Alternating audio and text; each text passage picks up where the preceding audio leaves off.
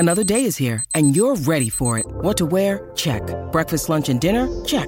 Planning for what's next and how to save for it? That's where Bank of America can help. For your financial to-dos, Bank of America has experts ready to help get you closer to your goals.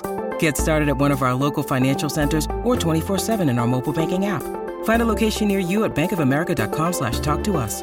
What would you like the power to do? Mobile banking requires downloading the app and is only available for select devices. Message and data rates may apply. Bank of America N.A., member FDIC.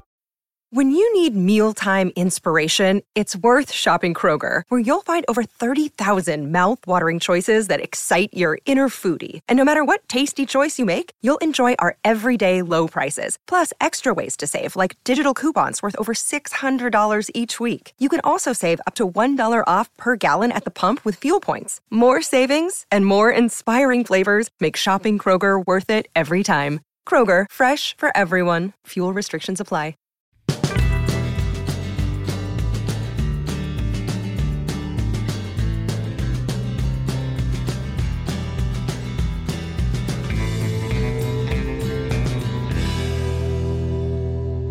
Welcome to Stories with Briscoe and Bradshaw. I would be Bradshaw. That would be the Chickasaw native, Oklahoma's favorite son, the Chickasaw Hall of Famer, Mr. Gerald Briscoe. And if you have a dictionary and it's got the word legend and it doesn't have this man's picture beside it, your dictionary is worthless. He is a 4-time British heavyweight champion. In his second reign, held it for 9 years.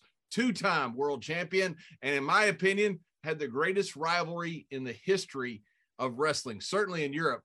I think in the history of wrestling, against Dave Fit Finlay. He has been a mentor. He's meant so much to me, and I'm so proud to have him on the show. Mr. Tony St. Clair. Tony, welcome to the show. Thank you very much, John. Nice to be back on air with you again. And with Jerry, that's a pleasure to meet him. I've never met anyone of their family, although I was in Japan often, but just never happened.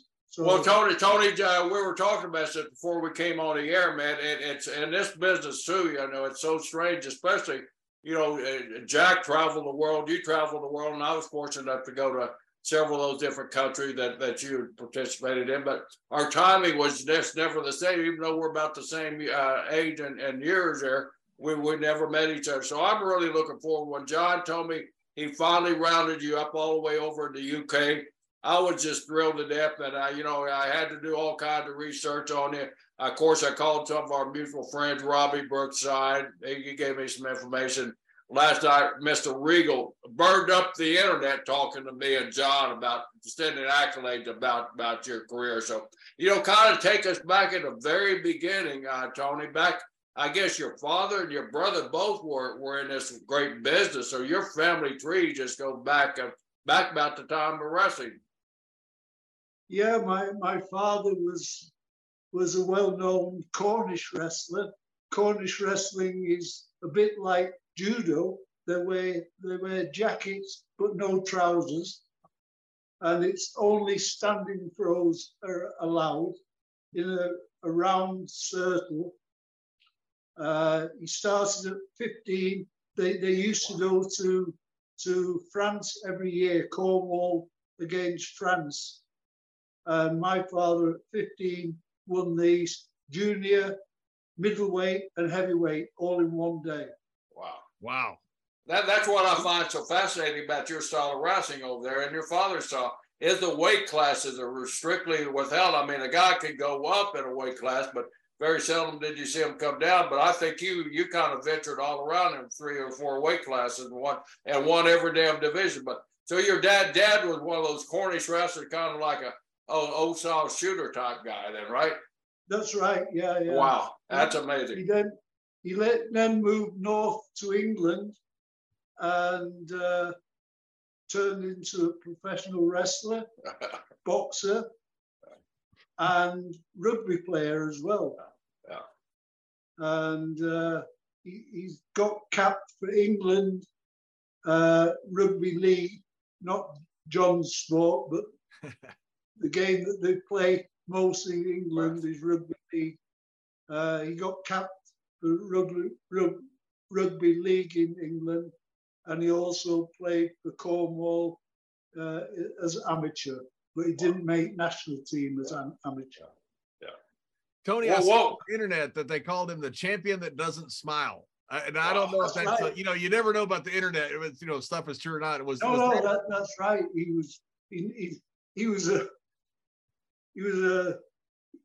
He could be a sour person. It's a very serious, let's just say he's a very serious person about his profession there, and so at that time it was like that, and of the times that were before my time, and maybe yours as well, when shooters ruled the world.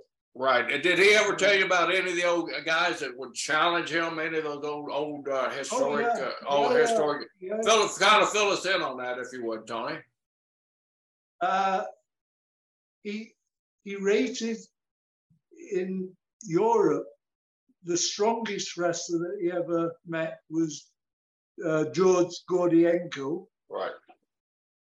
Billy Robinson. He fought Billy at the Royal Albert Hall, just when my father was retiring. Billy was in his prime. Something happened in the ring that didn't get Billy's approval, so he started to shoot, and my father held him. Billy couldn't beat him. What was the size of your father, Tony? He was 108 kilos, 110 kilos, 220 pounds, 230 pounds. He was small for a heavyweight. Yeah. So Billy probably had him about 2 or 3 kilos at that time. Yeah.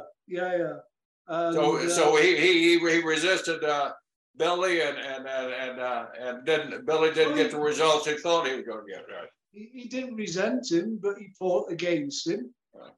And Billy couldn't win, and my father couldn't win. They went through the match without a winner. And after the match, Billy came to him in his dressing room and said, "I couldn't beat you, Frank." He said, "Will you teach me Cornish wrestling so I can?" My father said, "No, that's the only thing I've got against you at my age." So and that's a wise man. You never teach your opponent everything you know, right? No. But like I say, my father was at the era of Bert Azarasi. I don't know if you've ever heard of Bert Azarasi. He's a monster. And he loved to beat people up, especially people that fought against him. Yeah. Was there TV matches during that time, or was there all live shows? No, that Bert Azarati was 1950s at the latest.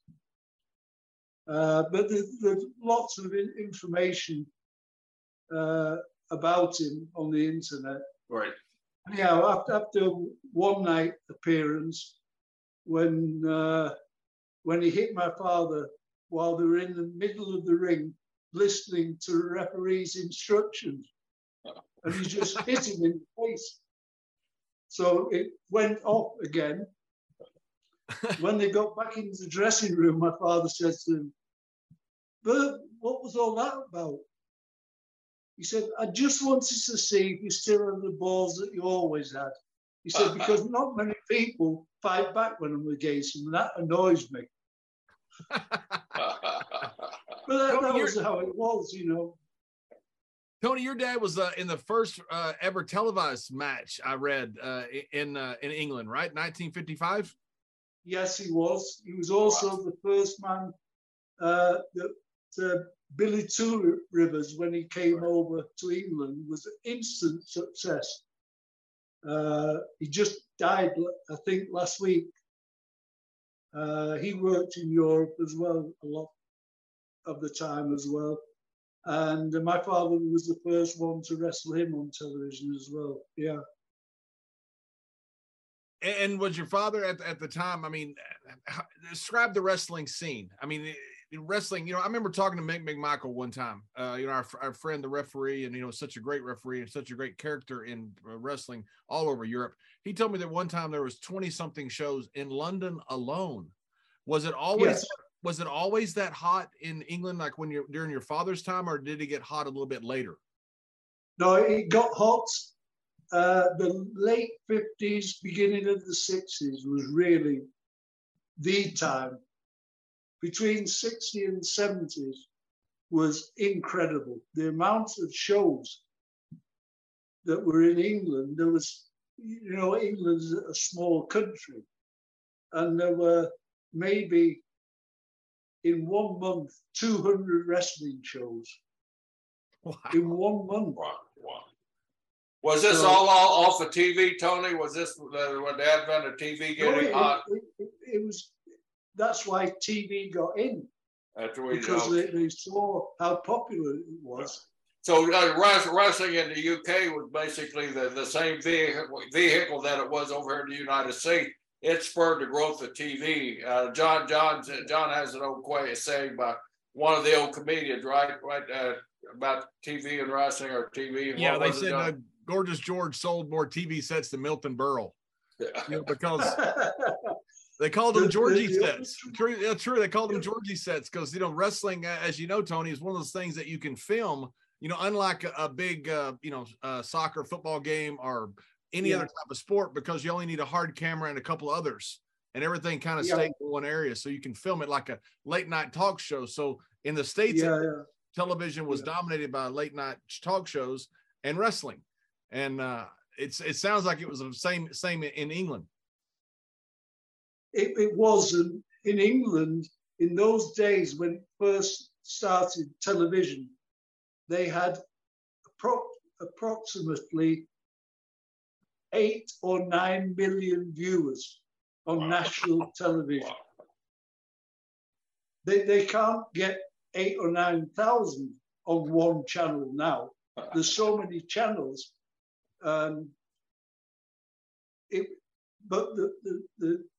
the fault that British promoters made, they charged money to sell it to the TV company. Wow. And they paid good money. See, that was just the opposite here. The promotions here in the States paid the TV channels to get on TV. So the promoters over there had it the right way. You paid me to air my show on your TV set. But then along came WWF and started paying for their show to go on television. Okay. Right. So that in England killed British wrestling. Yeah. Now back when all those multiple shows were did each promotion have an individual star, or did they kind of use the same type talent, or how did that work?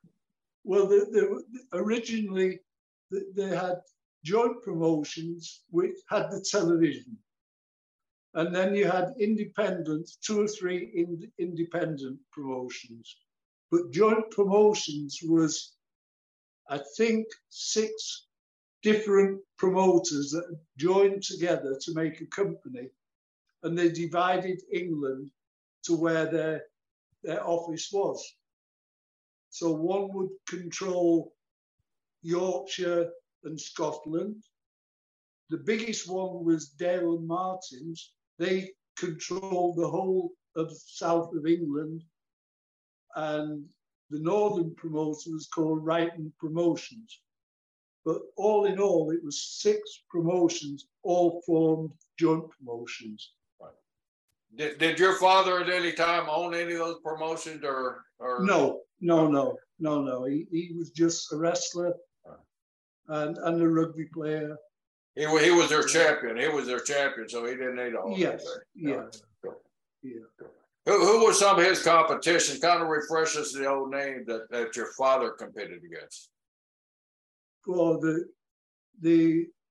all the wrestlers from Wigan, which was famous for wrestling, still is. Is it still today, Tony? Is it still Wigan? Still considered? Oh yeah. And it's still owned by the Wood family, Wow. How many years? Roy Wood was in Japan more often than I was, but not to take part in the tournaments. He was training their wrestlers, amateur wrestling, shooting. And he went off more often than I did. I just found out of his daughter a couple of months ago. And so Wigan was a hell of a big business. My father was helped to train Carol Istas, Carl Gotch, and wow. who then got me into Japan as thank you to my father. I was so lucky there because I cracked it in Japan then. And I had I don't know, 20 years I traveled to Japan and made a lot of money, thank you. But had a great time. At one time, before I married my final wife, Christiana, I was intending going to Japan after I retired to be a trainer. They wanted me to look after the boys that had already started wrestling. I was not a good wrestling trainer like Fit or Dave Taylor, but I was one that could get professional wrestlers and improve what they were doing in the ring as a professional. Whereas Taylor and Finlay just beat the shit out of everybody. they have not changed, Tony. Oh no! I remember one idiot jumped in the ring when I was on against Finlay, and he jumped under the bottom rope and went into a karate position. And I looked at Dave, and Dave looked at me, and I just went, "Oh no." I'll get out the ring, Dave. Well, he beat the fella to pulp, but in a nice, gentle way. Tony, I'll tell you a story. I've told many people this. I don't know if I've ever told you. Our Fit, when I first came to Europe, after Larry Cameron passed away, they got a whole new American crew, and that got me a job in Europe. Jimmy Suzuki helped get me a job there with Otto, and we started in Graz, but Otto wanted to kind of see what he had, so we went to Zeeboden for a few days just to kind of see. I think it was kind of to see what we had, and you and Finlay were on the first night, and I just sat there and watched it, and I thought, I don't belong anywhere near Europe. It was to this day, it was the most awe-inspiring match I've ever seen. And I knew when you got done that you guys were just kind of putting on that show to show the new American boys, this is how we do it over here. But it had the effect on me of, I need to go home because I can't do it. It was amazing. You and Fit were just absolutely magical together. Yeah, unfortunately, I was in the ring with Larry when he passed away. And I'll never forget the night that he passed away. I was distraught. I went, when they got him out the ring with the ambulance crew, took him backstage, and I went back to see how he was, and he was already dead. And I spent the night driving around Bremen, just driving and driving and driving. And the next day I was billed against Finlay in a championship match. And Otto said to me the morning when I finally got the courage to get into my bed in the caravan, Otto called me into his office and said, did I want to cancel the match against Finlay that night with Larry just dying? And I said, no, Otto. I said, Larry wouldn't want that. I don't want it. The show must go on. And it was hard. And Finlay and I wrestled 12 3-minute round draw. But it did the world of good for me to get it out of my system. And but that's how it was, you know. Sure. And Larry passed away in between rounds, right? Yes, yeah. I actually hit him with a clothesline, and he went down, but very strangely. And I went back to the corner, and then I suddenly looked around, and the referee was down trying to wake him, and I knew he was dead then. And I signaled that they come with a stretcher because they weren't on top of the ball with medical care in Otto's or German promoters. They had 2 Red Cross ambulance men who didn't know a thing what to do. And by the time an ambulance came, he was cold. And that's a shame. That's a shame. I'm sure you recognize Luther Lindsay. I was in Charlotte the night that Luther Lindsay died in a match there. One of the most devastating nights that I've ever seen, too.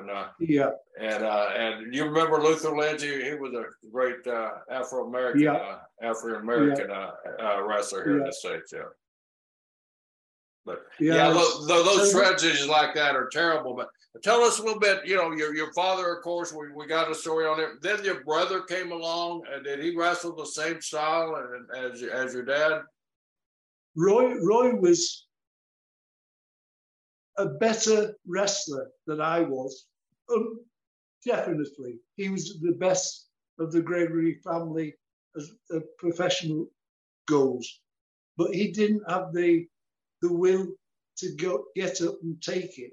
He was happy going to the shows every night, going after the show, drinking a pint of beer, didn't care who he was going on with, whether he won or lost. He appeared 12 times in 1 year on the national wrestling in Great Britain, 12-time television matches in 1 year. That was phenomenal. Most wrestlers were happy.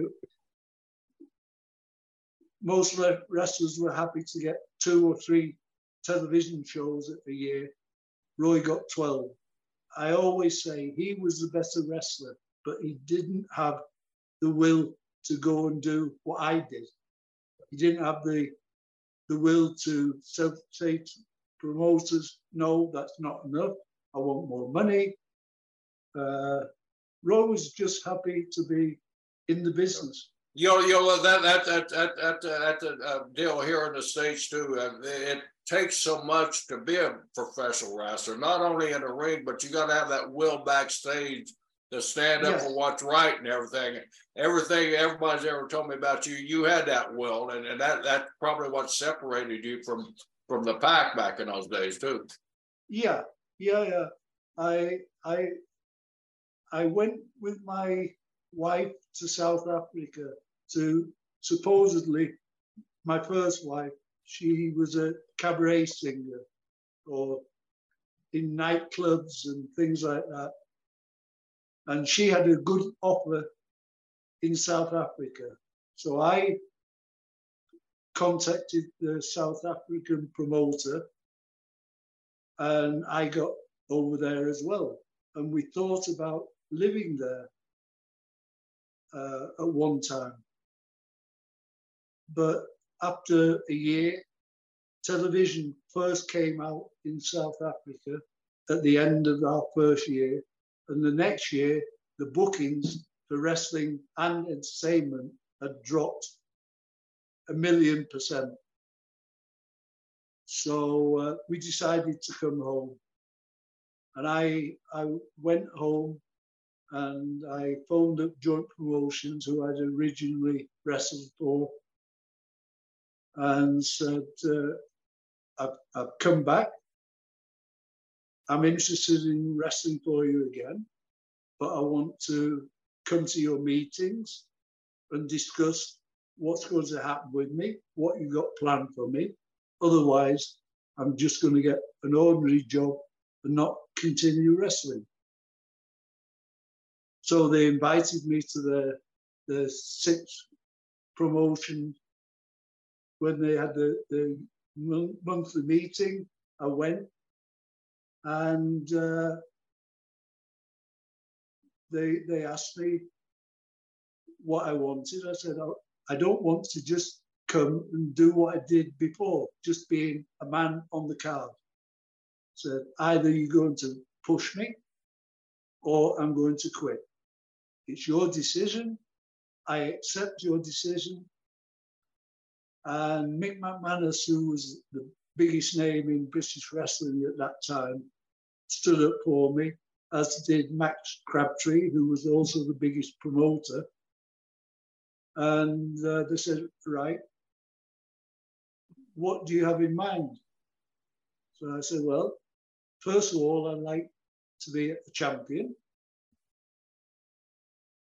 And secondly, I'd like a lot more money than you've been paying me. So they said, we'll get to the money later.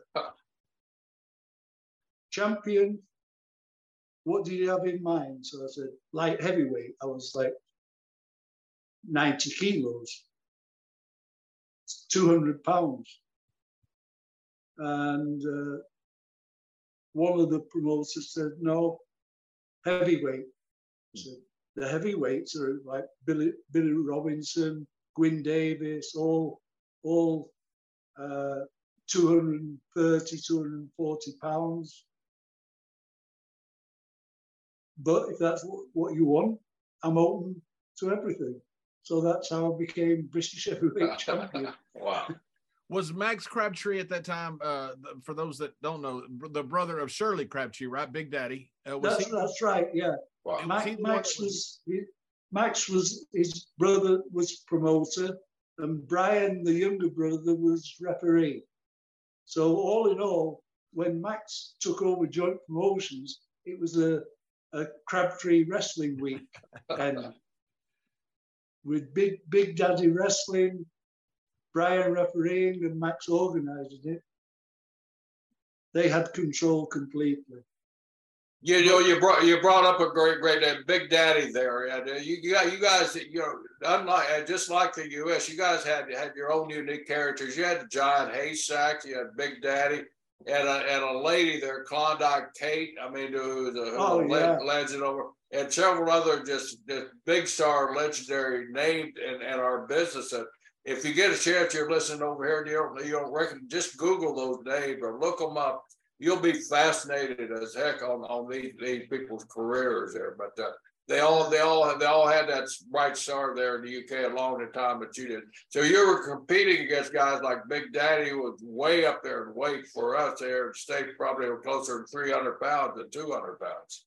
Yeah, the thing with Big Daddy, when he got heavier, obviously he couldn't move as much as he used to do. And at first they had a tag team with Big Daddy and Haystack as partners, both heels. But then when they had no opponents, then they changed Haystacks to a heel, and Big Daddy was the babyface. Unfortunately, as he got more heavier and more heavier, he couldn't do much in the ring. So I and many others, but most of me, became his tag partner to do the work.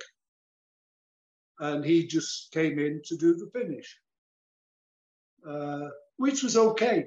I made good improvements, and I made a lot of money. And I was happy for the Crabtrees. They put in a lot, and they made money, and then the job went bad. Nothing you can do it. When did the job go bad, Tony? I think beginning of the 80s, when John Quinn, who was the biggest draw ever in England, bigger than Daddy, bigger than Haystacks, John Quinn put arses on seats against Daddy, and they ran a big show in Wembley not the football arena, but the stadium next to it, held about 11, 12,000 people. Daddy and Haystack and John Quinn, they sold it out twice. And on the first, John lost the belt and then won it back. Didn't get paid what he wanted, so he left Joint Promotions to go to the Independents, which I heard immediately. So I called the Independents up the day afterwards and said, I believe you got John Quinn. Yes. I said, I'm offering myself as an opponent for him. How much you want? I told them, oh no, God, that's too expensive. We've got Dave Taylor, we've got Steve Riedel. I said, both excellent wrestlers. You got even more than that, but you haven't got anybody who has got heat with Quinn already on television. Let us call you back. An hour later, they called me back. Okay, your offer is accepted. When are you coming? I said, out of respect for Max Crabtree, I'm going to give a month's notice. I said, but I will also tell him when I give the notice that if he puts me on TV matches with the threat of losing my heavyweight championship belt, I won't do it. And but when I told Max that, he's actually said, I appreciate your work, your offer, and what you just said makes me really happy that I brought you up the correct way. You put everything on the table. So we'll have you on television next week and announce that you're leaving, and taking the belt is no problem. Which I did, and we earned a lot of money. That must have been a big jump for the business there in England. Oh God, wow. The independents took over. Within 2 years, they took the contract of TV off Joint Promotions. Orig Williams was a Welsh promoter, so he got Welsh TV as well. So we were doing better than Joint Promotions, and we were supposedly the opposition. The opposite. What size arenas did people run back in those days, Tony? What? Sorry. What size arenas? What were the capacity to some of those arenas? Oh, the biggest was Wembley, which held 10,000. The second was Royal Albert Hall, which was the one that everybody wants to be in, and with the prestige of being the Royal Albert Hall. Brian Dixon eventually got to promote there. They also, apart from John Quinn, they also had Kendo Nagasaki, and then Adrian Street came to us with his tag partner. Then Mark Rocco, Rollerball Rocco, who was phenomenal in England. I've seen some YouTube matches with you and Rocco, and wow, I can say, wow, fantastic. Yeah, exactly. Mark was a bundle of energy, and that destroyed Joint Promotions. They tried to create a new world champion, but didn't work. Nobody took any notice of it. They acknowledged I was world champion, British champion. And the one that Max wanted to put the British champion on actually came over to us and did championship matches with me Well, what I find fascinating about that is you were able to take that title. Was the title still called the same thing? Was it recognized by everybody in England at that time that this is the one championship? This is the legit championship. No, they accepted that I took the real one, and that they made another one. Tony, did they try to? I'm sorry. I didn't mean to, I apologize. Did they try? No, did they try to stop you? I mean, you're the undisputed British champion. No.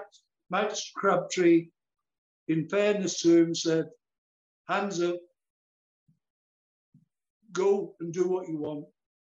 I spoke to Max a couple of times after I left, and he was okay with it. He understood my position. I understood his. He was answering to the big bosses that owned the joint promotion by then, who were now is owned by a betting company. And they lost television. They lost everything within a year. The opposition promoters also had Kendo Nagasaki, who was also a great name in British wrestling. Right. We had everybody. So, how was it working with Mighty John Quinn? He was a big guy. Yeah. Was dynamic. Because I've seen you work with big guys. I've worked with you when I was 300-something pounds. You worked so well, like you did with Haystacks, with Andre. How was it working with Mighty John Quinn? Brilliant. That was a match that just clicked between us, and we wrestled when he dropped the world championship to me in Stoke-on-Trent, England. We actually wrestled, I think, 16 rounds, 3 minutes each round. It was billed as 15 3-minute rounds.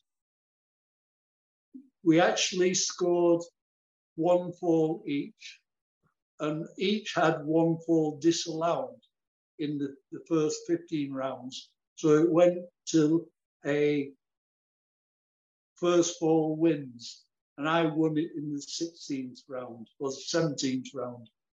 I know we're in the ring a bloody long time that night. Yeah. But at that time, I was championship matches. I was doing 3 or 4 a week. Wow. And none of them lasted less than 10 rounds.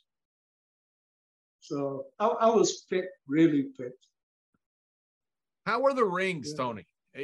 When we were in Europe, there were different rings in different places. We had that real hard one for a while in Vienna, and the Bremen was a little bit better. They fixed it 1 year; it got better. How were the rings that you were in? Now they're good. How were they then? Yeah, but not back then. When we went to the independent promoters, their rings were better than joint promotions, because joint promotions left their rings, regular halls, they left the ring in the hall, and the ring could be 30 or 40 years old and was built not for falling on. In fact, in Aberdeen, we wrestled on the stage, and they didn't have a ring, they just laid mats. They laid mats and put those old feather mats, probably, right? Yeah, and put turnbuckles up, posts, everything. John, you talk about mat burns. That's where the term mat burns come along. Those little feather mats, right? That's right. Yeah. So, it was exciting days. Yeah. So we're moving along here. You had a very unique friendship with Andre the Giant when Andre was basically a young man, right? Andre, my first meeting with Andre, Roy, my brother, had met him in France, and Andre had said he was getting booked for England the next month, and Roy invited him to stay with us. My parents had a pub, and we had a spare room, or room in my room was planned, but the bed was too small. So I moved out of my bedroom, moved in with Roy, and Andre took my bedroom, but it was a small bedroom, and the bed wasn't long enough for him. So I put 2 chairs at the end of his bed for his feet. But we had a really special relationship. Yeah. You know, all the stories about Andre's drinking consumption. When you first met him back when he was fresh out of France, and did he still have the same appetite at that time for alcohol? Well, I'll tell you a story. The first time I met him was, I say, when my brother brought him to stay in our parents' pub, and he got up the first morning after he arrived, and I was downstairs. My mother was also downstairs in the kitchen that was sealed off from the pub. So my mother said, "Can I make you something for breakfast?" Yeah. After he couldn't speak any English at that time. So after explaining what a bacon sandwich was, yeah, that sounds good in French. Yeah. Merci beaucoup. So my mother made him 6 or 7 bacon sandwiches. So I said, "Tea, coffee?" Said, No, beer. Blonde beer, light beer. So I got him a pint of English beer. So not only did he have 6 or 7 bacon sandwiches, he also had for breakfast 6 or 7 pints of beer. This is for breakfast. This is for breakfast. My mother couldn't believe it. Well, she couldn't believe that he was staying there with us, first of all. And when she saw him eat, she was amazed. But we had some great times. I've still got pictures of him somewhere, sat in the back of a open top Jeep, and him with a Flyers helmet on, riding round to different clubs in Manchester. Oh God, I could talk forever on Andre. How was his athletic ability in those early stages? Because Andre was a fantastic athlete. You know, even as he got up in years, the guy could go with any style you wanted to go with. If you wanted to go in there and wrestle a little bit, the guy could do it. So those must have been his formative days of learning that style of wrestling with you guys. Yeah, he was exceptionally good early on, but about, I don't know, 8 or 10 years before he passed away, he started growing again. And that you can see by Neanderthal look in his face and the curve in his back. And that he couldn't cope with. And his body just gave up in the end. How did you guys get him around from town to town? I mean, the vehicles, or was it trades that you took? I had a very small car. I think I had a Ford Escort or something, just a small, by English standards, a small car. So I was traveling to a show in Southport, which is an hour from Manchester, where my parents lived. And I was taking him in my mother's Fiat 850 car, which, if you know the car, it's a really small car. So there was no chance of Andre sitting in the front. So he got in the back and put his legs over the passenger seat. So we traveled almost made it to Southport, but I broke down. The car broke down through lack of oil. So I had to get a tow wagon out to come and put the car on the back of the tow wagon and talk the driver into driving us to Southport to make the show. So he said, yeah, but Andre, this man is no place for him in the front of the thing. So we actually loaded my car on the back of the tow wagon with Andre still sat on the back seat with his legs and feet over the front seat. And we arrived at the show with all the punters waiting to get in and saw Andre arriving on the back of a tow wagon in the back of a car. That had to be a scene right out of a comic book almost. Here's this big tow truck coming in with the car on a hook, and there's this big giant with the feet draped across the front seat there, and there you are along with it, probably smiling. Yeah, this is Andre.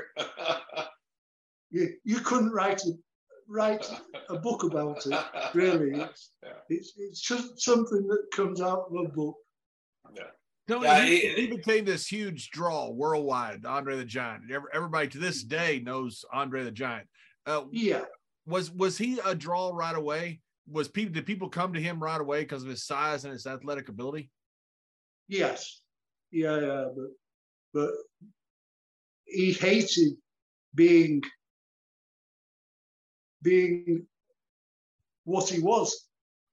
He would often at wrestling shows he'd sign autographs, but if you walked up to him in the Keogh Plaza and asked him for an autograph, God beware what your answer would be.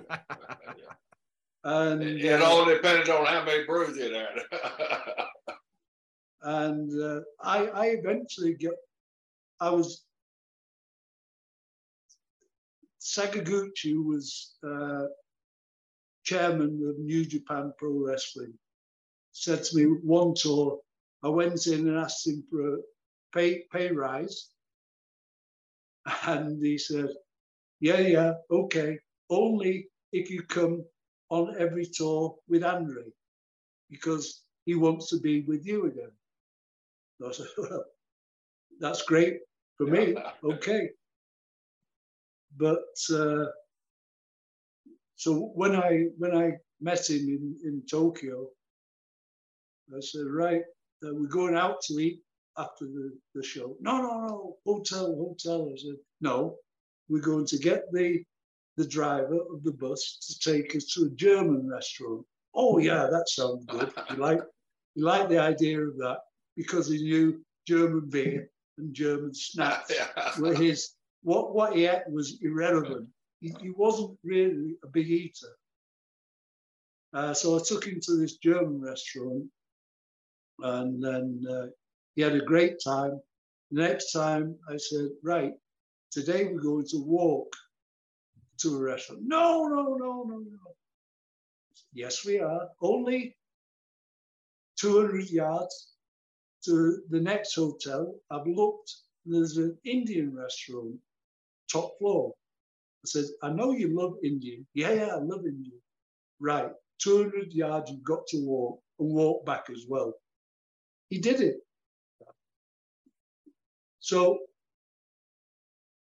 in my company, he was open to anything, I think. And but then again, the amount of beer that he drank, and I was there when he drank 60 half liters of beer, and I was 60. Wow. 60. Yeah, I was there in Japan in sukiyaki restaurant in what's the name of the top island in Japan? Hokkaido.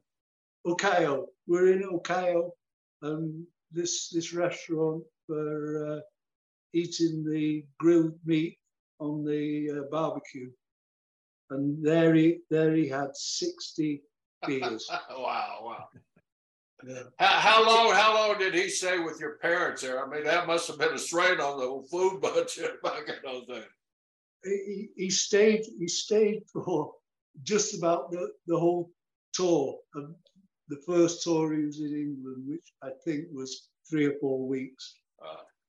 And he was such fun to be with.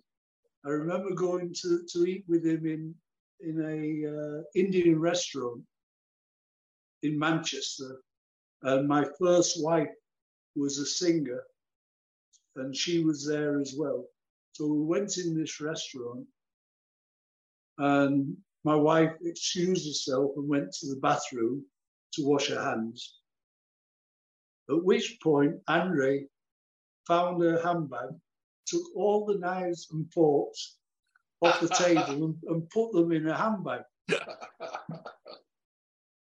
My wife came back, and Andre called the owner of the restaurant and said, I just want to tell you, I've just seen this lady put the knives and fork in a handbag. Wow. So the waiter says, excuse me, madam, can I look in your handbag? What for? The knives and forks. Oh, did you just give them back? Knives and forks? What knives and forks? Yeah. Oh, you could hear it. Well, she went red. But that was Andre's humor. And Andre for years tried to get you to come to WWE, right? Back then, WWF. Yes, WWE. yeah. He had the idea. As I wrestled him first in Scotland, in Edinburgh Stadium. And I used to get on the microphone in Scotland because I was a favourite of theirs, and I could imitate the Scottish accent. So Andre had seen that years before. And then he came up to me in Japan and said, Vince is coming tomorrow or day after tomorrow. We're on a show as tag partners. I've got an idea for you to come as Roddy Piper's long distance cousin and team up with Roddy Piper. I said, Andre, I don't want to go.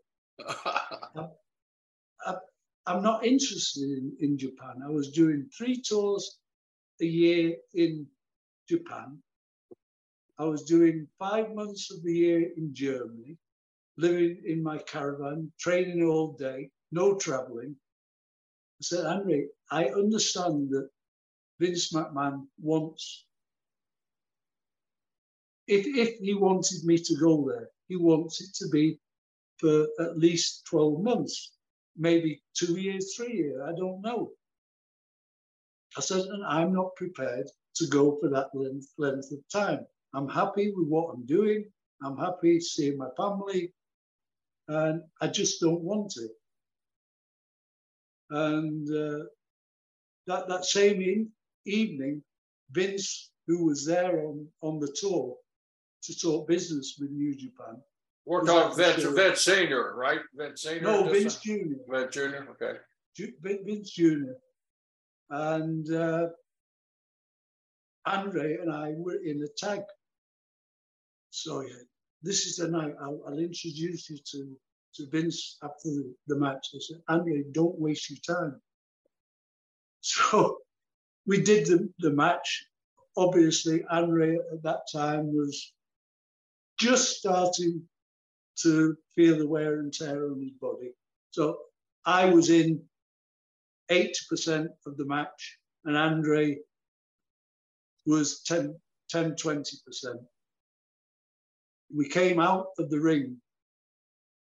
It was middle of summer, hot as hell in Japan, indoor stadium. I was sweating like a pig.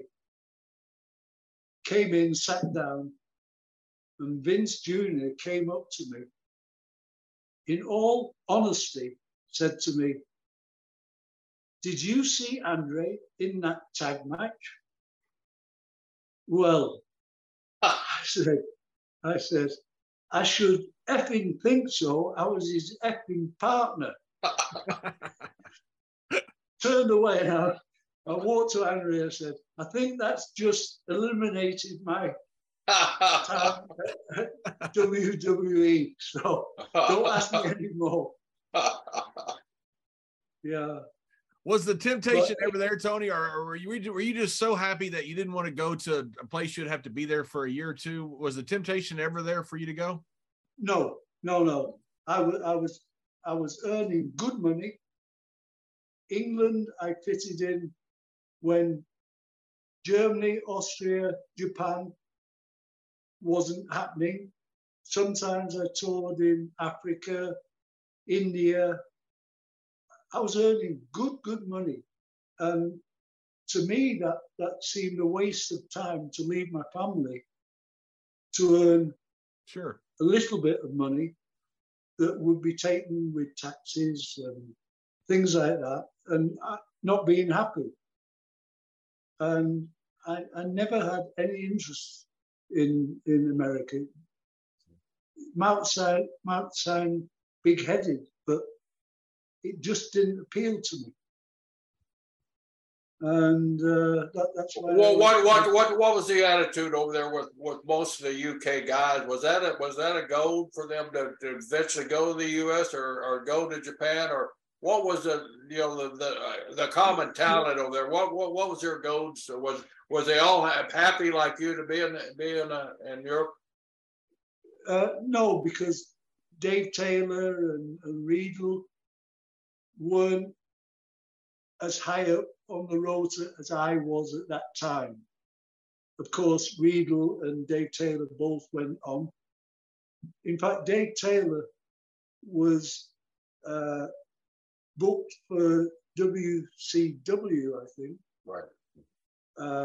First on my recommendation, because Bill Watts phoned me up and asked me if I would take part in a trial match for WCW. And I said, "I'm sorry, I'm flying to Japan tomorrow." And he said, "Oh God, anybody you can recommend?" And I said, "Yeah, Dave Taylor is a good hand." And that's how Dave got in his position. He had to work for it, but that's how the first opportunity arose. So at least I did somebody a favor. I told this. But another story I've got to tell you. Then came in Bremen Terry Funk. And I begged Otto Vance, the promoter, to change the bill. I was billed against Stan Hansen and a big English wrestler called Steve Casey was booked against Terry Funk. And I'd always wanted to wrestle Terry. So I begged with the promoter to change the bill, which he did. So I am now in the ring awaiting Terry Funk's arrival in the ring. Well, he came into the hall on a horse. He was excellent on horses, so he knew what he was doing. Halfway towards the ring, the horse kicked up its front legs. Terry was pulling the reins a certain way to make it do that. Did it 2 or 3 times. Terry jumped off the horse, walked round, took the girdle in his hand and hit the horse on the nose, but with a working punch. Well, the horse went down on its knees. Really, it went down on his knees. Well, I couldn't stop laughing. But that was the one and only time I ever wrestled Terry. So Terry was working with the horse. Yeah. Oh, yeah. Yeah.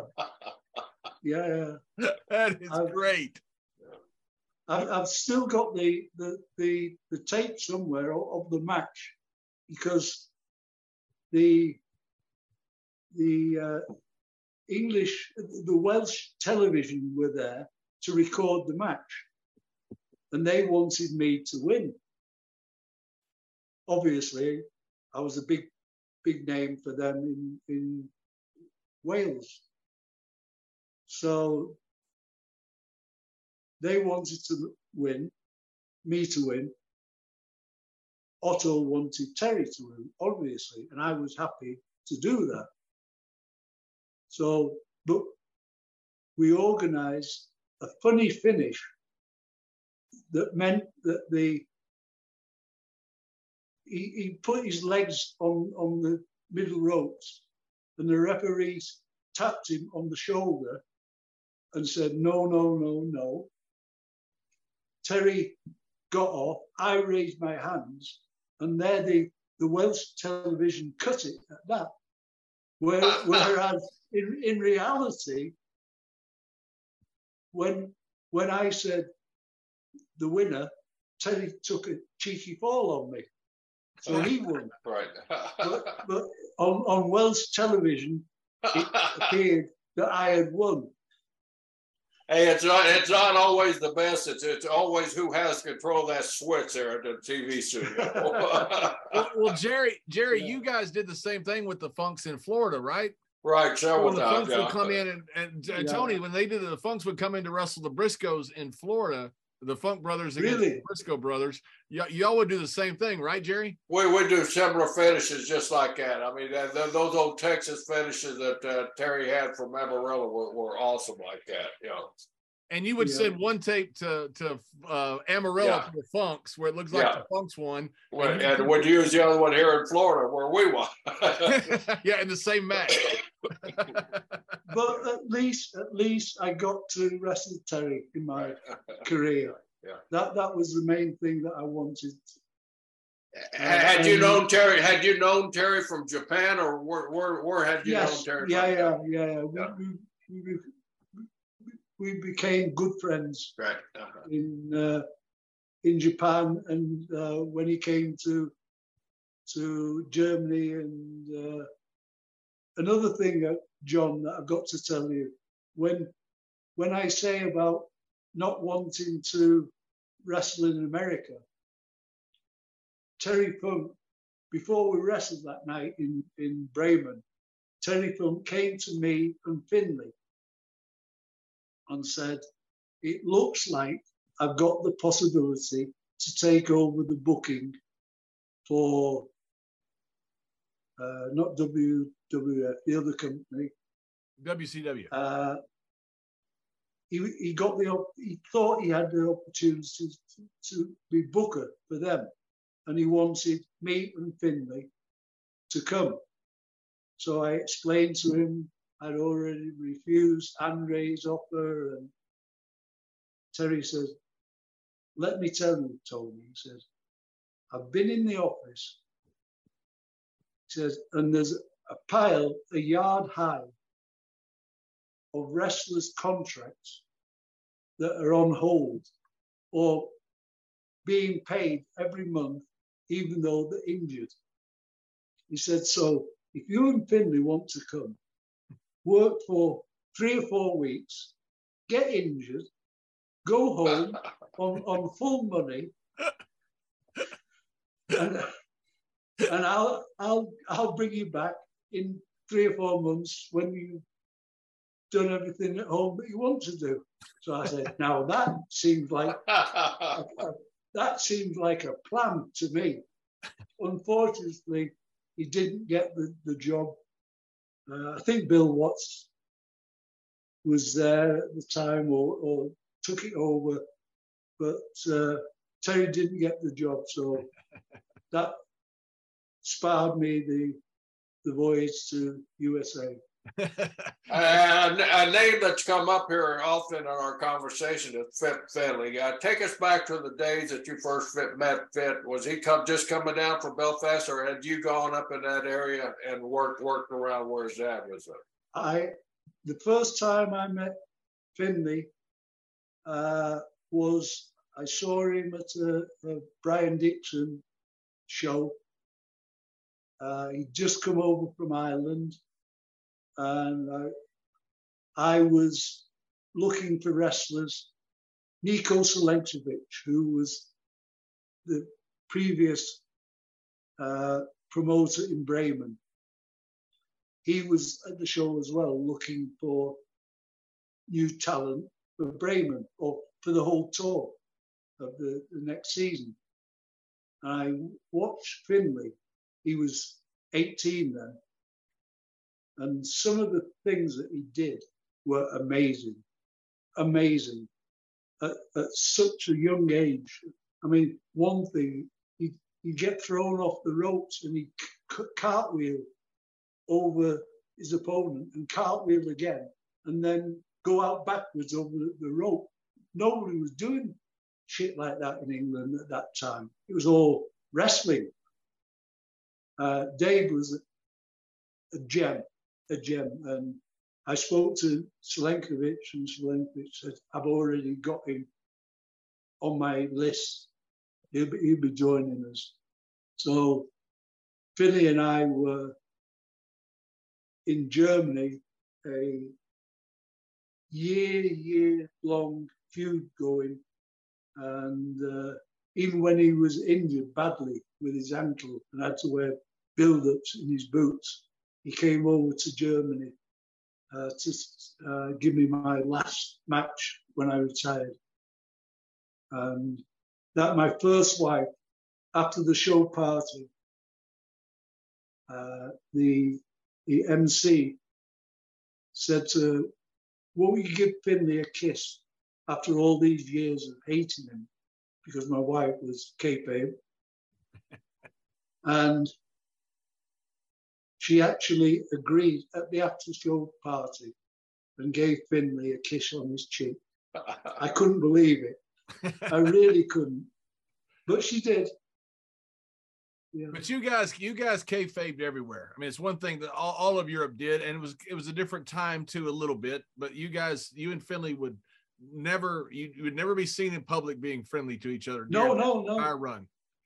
Finley and I were never ever seen in public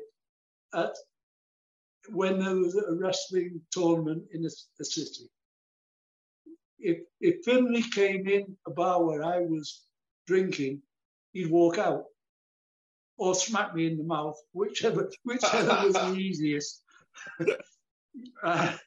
And that was how we worked. Kayfabe was tremendous. It was a blessing for us at the time. And for those that don't understand, in Hanover, Wednesday is the day that you don't draw anybody. It's just, kind of the season pass holders. You have Damantag on the weekends, you have championship nights, several things outside the tournament weekends. But Wednesday was always the tough night. You didn't draw many people. You're wrestling 7 nights a week. You and Finley had a cage match there one time, and turned away hundreds of people, right? They turned 500. The arena held, I think, just 2,000 people, and it was on a Wednesday night, day after Damantag, day before Herentag, quietest night of the week, and they sold it out and turned 500 people away. That's true. And we beat the shit out of each other. I believe it. No, we did. There was no, oh, don't stiff me. We wanted to stiff each other because we wanted it to make it look real as possible. That's Your how run it was. with Finley was one of the greatest runs, I think, in wrestling history. You know, to do that repeatedly year after year in the same towns where you wrestled every single night in the same town. You would wrestle, if we're in Hanover for 8 weeks, you would wrestle Finley all throughout the tournament. And you drew every single time you did it. And that was done year after year after year. It's just, exactly. It's one of the most incredible runs ever. Says a lot about both you guys. Yeah, it just clicked between us. Both of us weren't afraid of getting hurt. Both of us were prepared to accept being hit stiffly to make it real. Both of us were prepared not to mix with each other out of the ring in bars, and we lived that life. And I love being with Finley. I still miss him. But that was the thing that had to be done for the business, to keep the people coming at that time. But today, it's not possible. As Finley's going on in his career, you said he came over about approximately when he was 18. Did you see that magic in Finley right away? Did you think he's here to stay, or did you think he's one of these guys that's going to be here for a while and go to the States or go to Africa or go to Japan and just disappear? Was his roots at home in England or in the UK?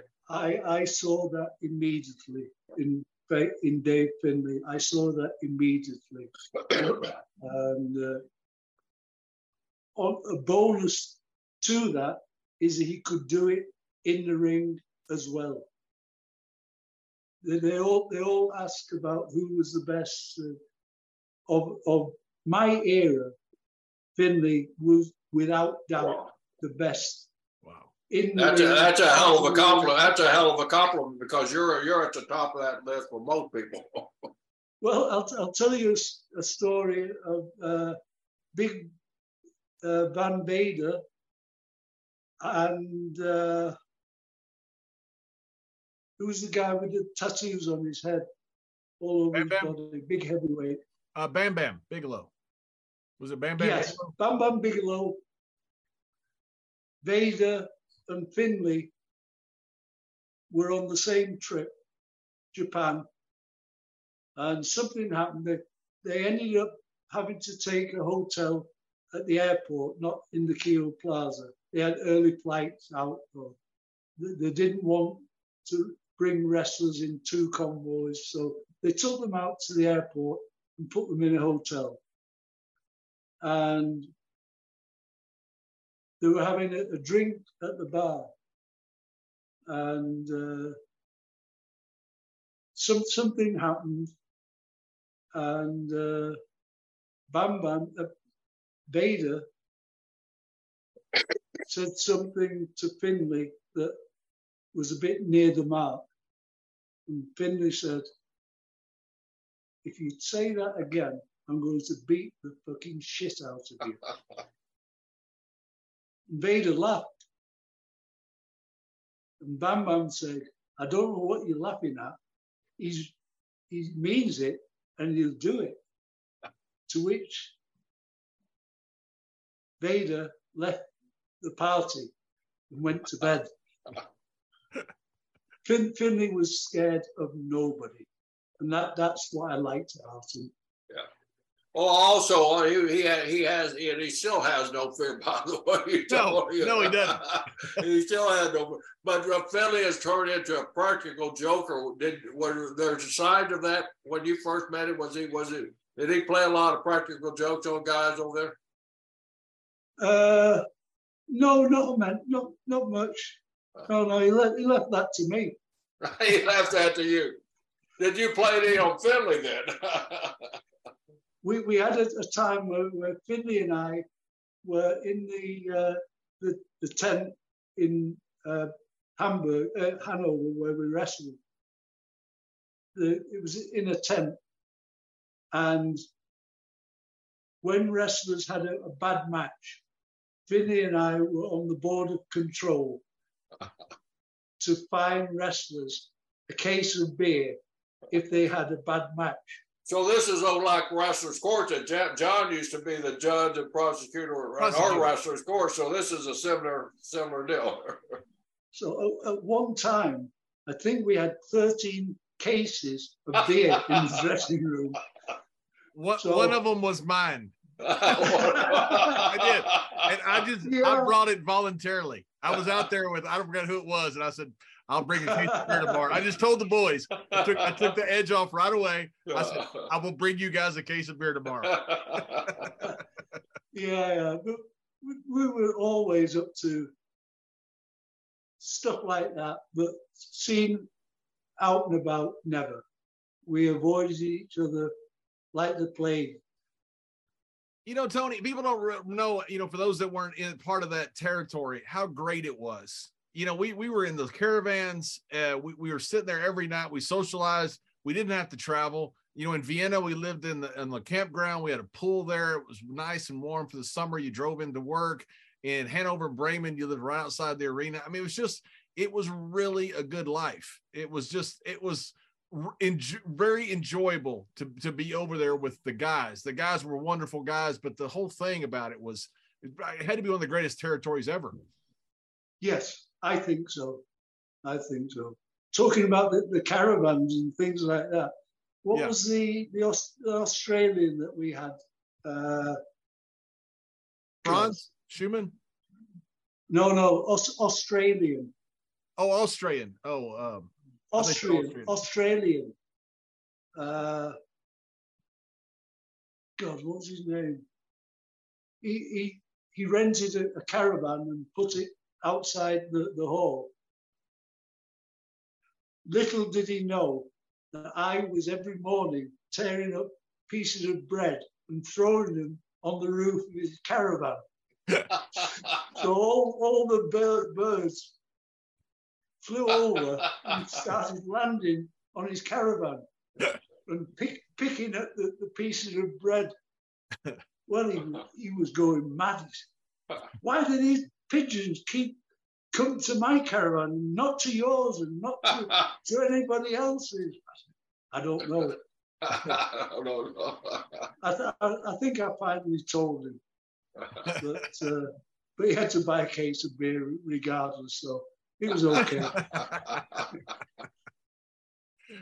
When we were in Bremen, Jerry, Kane, Big Glenn Jacobs came over, and he was in a caravan, and he didn't have it anchored down well. We had this huge storm one night, and it turned his caravan exactly 180 degrees. So when he got up and walked out the door, he's facing a different way.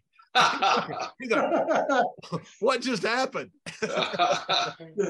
The best thing I can remember with the caravans was, remember Klaus Cowrow? Yes. Oh, very well. Yeah. He was my manager over there when I'd come out to Born in the USA. Well, he had a friend that played in a band, a midget person that sold programs in the hall at night. And he'd got out. He was an alcoholic. The small person was alcoholic. And I am sat in my caravan with Mick McMichael, and all of a sudden, very faintly, I heard, "Help! Help me! Help me!" I said, "Mick, did you hear that?" "No, I didn't hear it." "Help! Help!" So we come out, and what has happened? They put a wire fence round the caravans to stop the fans getting to them. And Felix, the midget, had come back from a pub, couldn't find the way in, so had tried to climb over the wire fence. Got to the top, slipped, and hung by his trouser leg. Hung by his trouser leg at the top of the fence, saying, "Help me, help me." I laughed so much, I went back in. You went back in, you didn't help him? Says to me, "Mike, you'll never guess what happened." what? So I told him. He says, well, how are you going to get back? How are you going to help him? So I said, oh yeah, I forgot about that. So I had to go back in and get his pants and put him down. And oh God, the times we had living the life in caravans was a wonderful life, as long as you weren't a foreigner. Tell us other than him volunteering, JBL volunteering to buy a case of beer. What I know John, and I know he screwed up over there a few times. So, could you recall any of the time that you had to really call him on the carpet and say, John, this is not right? And don't give me that he was a gentleman, because I know it too well. There were so many offenders from bringing a case of beer in. I can't remember what it was for. Usually there were just things that entered Findlay's head when he was having a slow moment and needed to take a joke out of somebody. So, well, thank goodness when I first got there, I didn't know anybody. You know, everybody else had been on television somewhere, and I was the only one I didn't know anybody. And so I had my caravan, I put it, and I got right next to Mick McMichael, whose wife was back in England for the first time. They've been separated since they've been married. So he was out every night having a beverage. And so Mick would tell me that when I would screw up stuff, he'd go, kid. And so over the course of Vienna, in 5 to 6 weeks, I got smartened up to almost everything just because of proximity to Mick McMichael and Drew McDonald. Yeah. Drew was there also. Oh, Drew. Yeah. Vienna was a great place as well.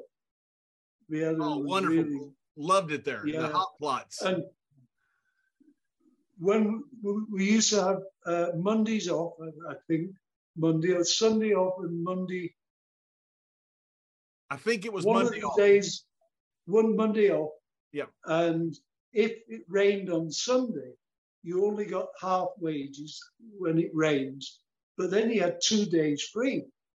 So I used to drive to Hungary over the border and book in a hotel and have the time of my life, drinking all sorts of drinks and eating great. And everybody was at the caravan site saying, oh God, 2 days free. How are we going to live with all that, without all that money? And me and Findlay and Danny Collins were partying in Hungary. I tell you the name of the town, Tony. It was Sopron, Hungary.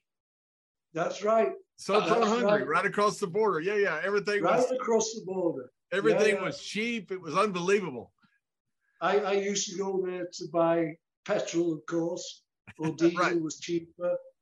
And eating in a restaurant was fantastic and cheap as you couldn't imagine. Yeah, Sopron. That's right. Happy times. Happy times. Tony, before we go, I want to ask you one thing. I didn't get a chance to ask you when we first started. Manchester United. I didn't know this until I started looking up stuff on you. You were part of the Manchester United junior program. How close were you to becoming part of the great Manchester United? Now, I know you were part of. I mean, as far as the main team. Yeah, I was 16, 17 year old. I was taken as a amateur. I'll tell you the story. My youth club trainer was on good connections to Man United juniors. They phoned him and asked if he had a goalkeeper for the coming Saturday for the B team, which is the 4th team. And my trainer said, no, I've got a good goalkeeper, but it's too good for the 4th team. If you play him in the 3rd team, we'll release him. And that's what they did.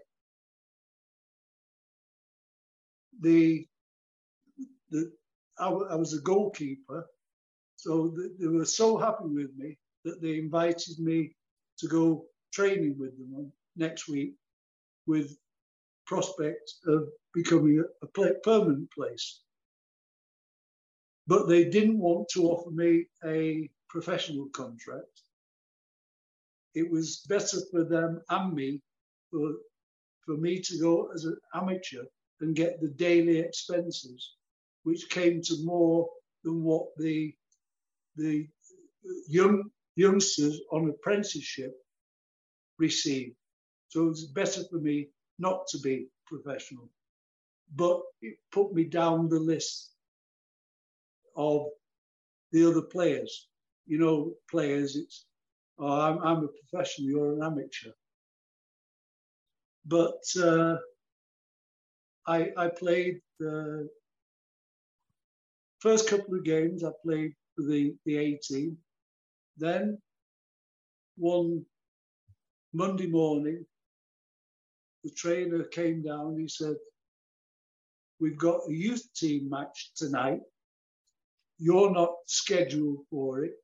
Jimmy Rimmer, who went on to play for England, Arsenal, he was the top goalkeeper as juniors. Said, so, but we also got a cup game against Everton, in Everton, Goodison Park, tonight. And Harry Gregg, the second team goalkeeper, has been injured in training. So you're down to go into that. So my second appearance for Manchester United was in the second team. And I went to Switzerland with them for a youth tournament, which we won in extra time. Played 3 games in one day, only 30 minutes each way. And we won 2-1 against Juventus in the final. And everybody said, when you come back, Matt Busby was there. When you come back, you're definitely going to be taken on as a pro. And of course, it didn't happen. I was back to where I was, the amateur number 3, and I just gave up. So that was the end of my football career. But I went last week after the Liverpool-Everton game. I had friends over from Germany. So I took them to Manchester United Stadium as well, to see how it is now. And it brought back memories. And yeah, it just wasn't to be. I wasn't meant to be a footballer, and thank God I wasn't. Right. Yeah, I'll second that. Thank God, because our business would have missed a hell of a man. Not only a great competitor in the ring, but a hell of a man outside the ring. So, Tony, what a great thrill it's been for me to finally get to see you face to face and get to talk to you and share a few conversations with you. Thank you so much. Thank you, Jerry. It's a pleasure to have met you. And just for John, I've got to say, John, where are you? I'm in Texas right now helping my mother. I live. No. Next year is the 60th anniversary of wrestling Schützenplatz, Hanover.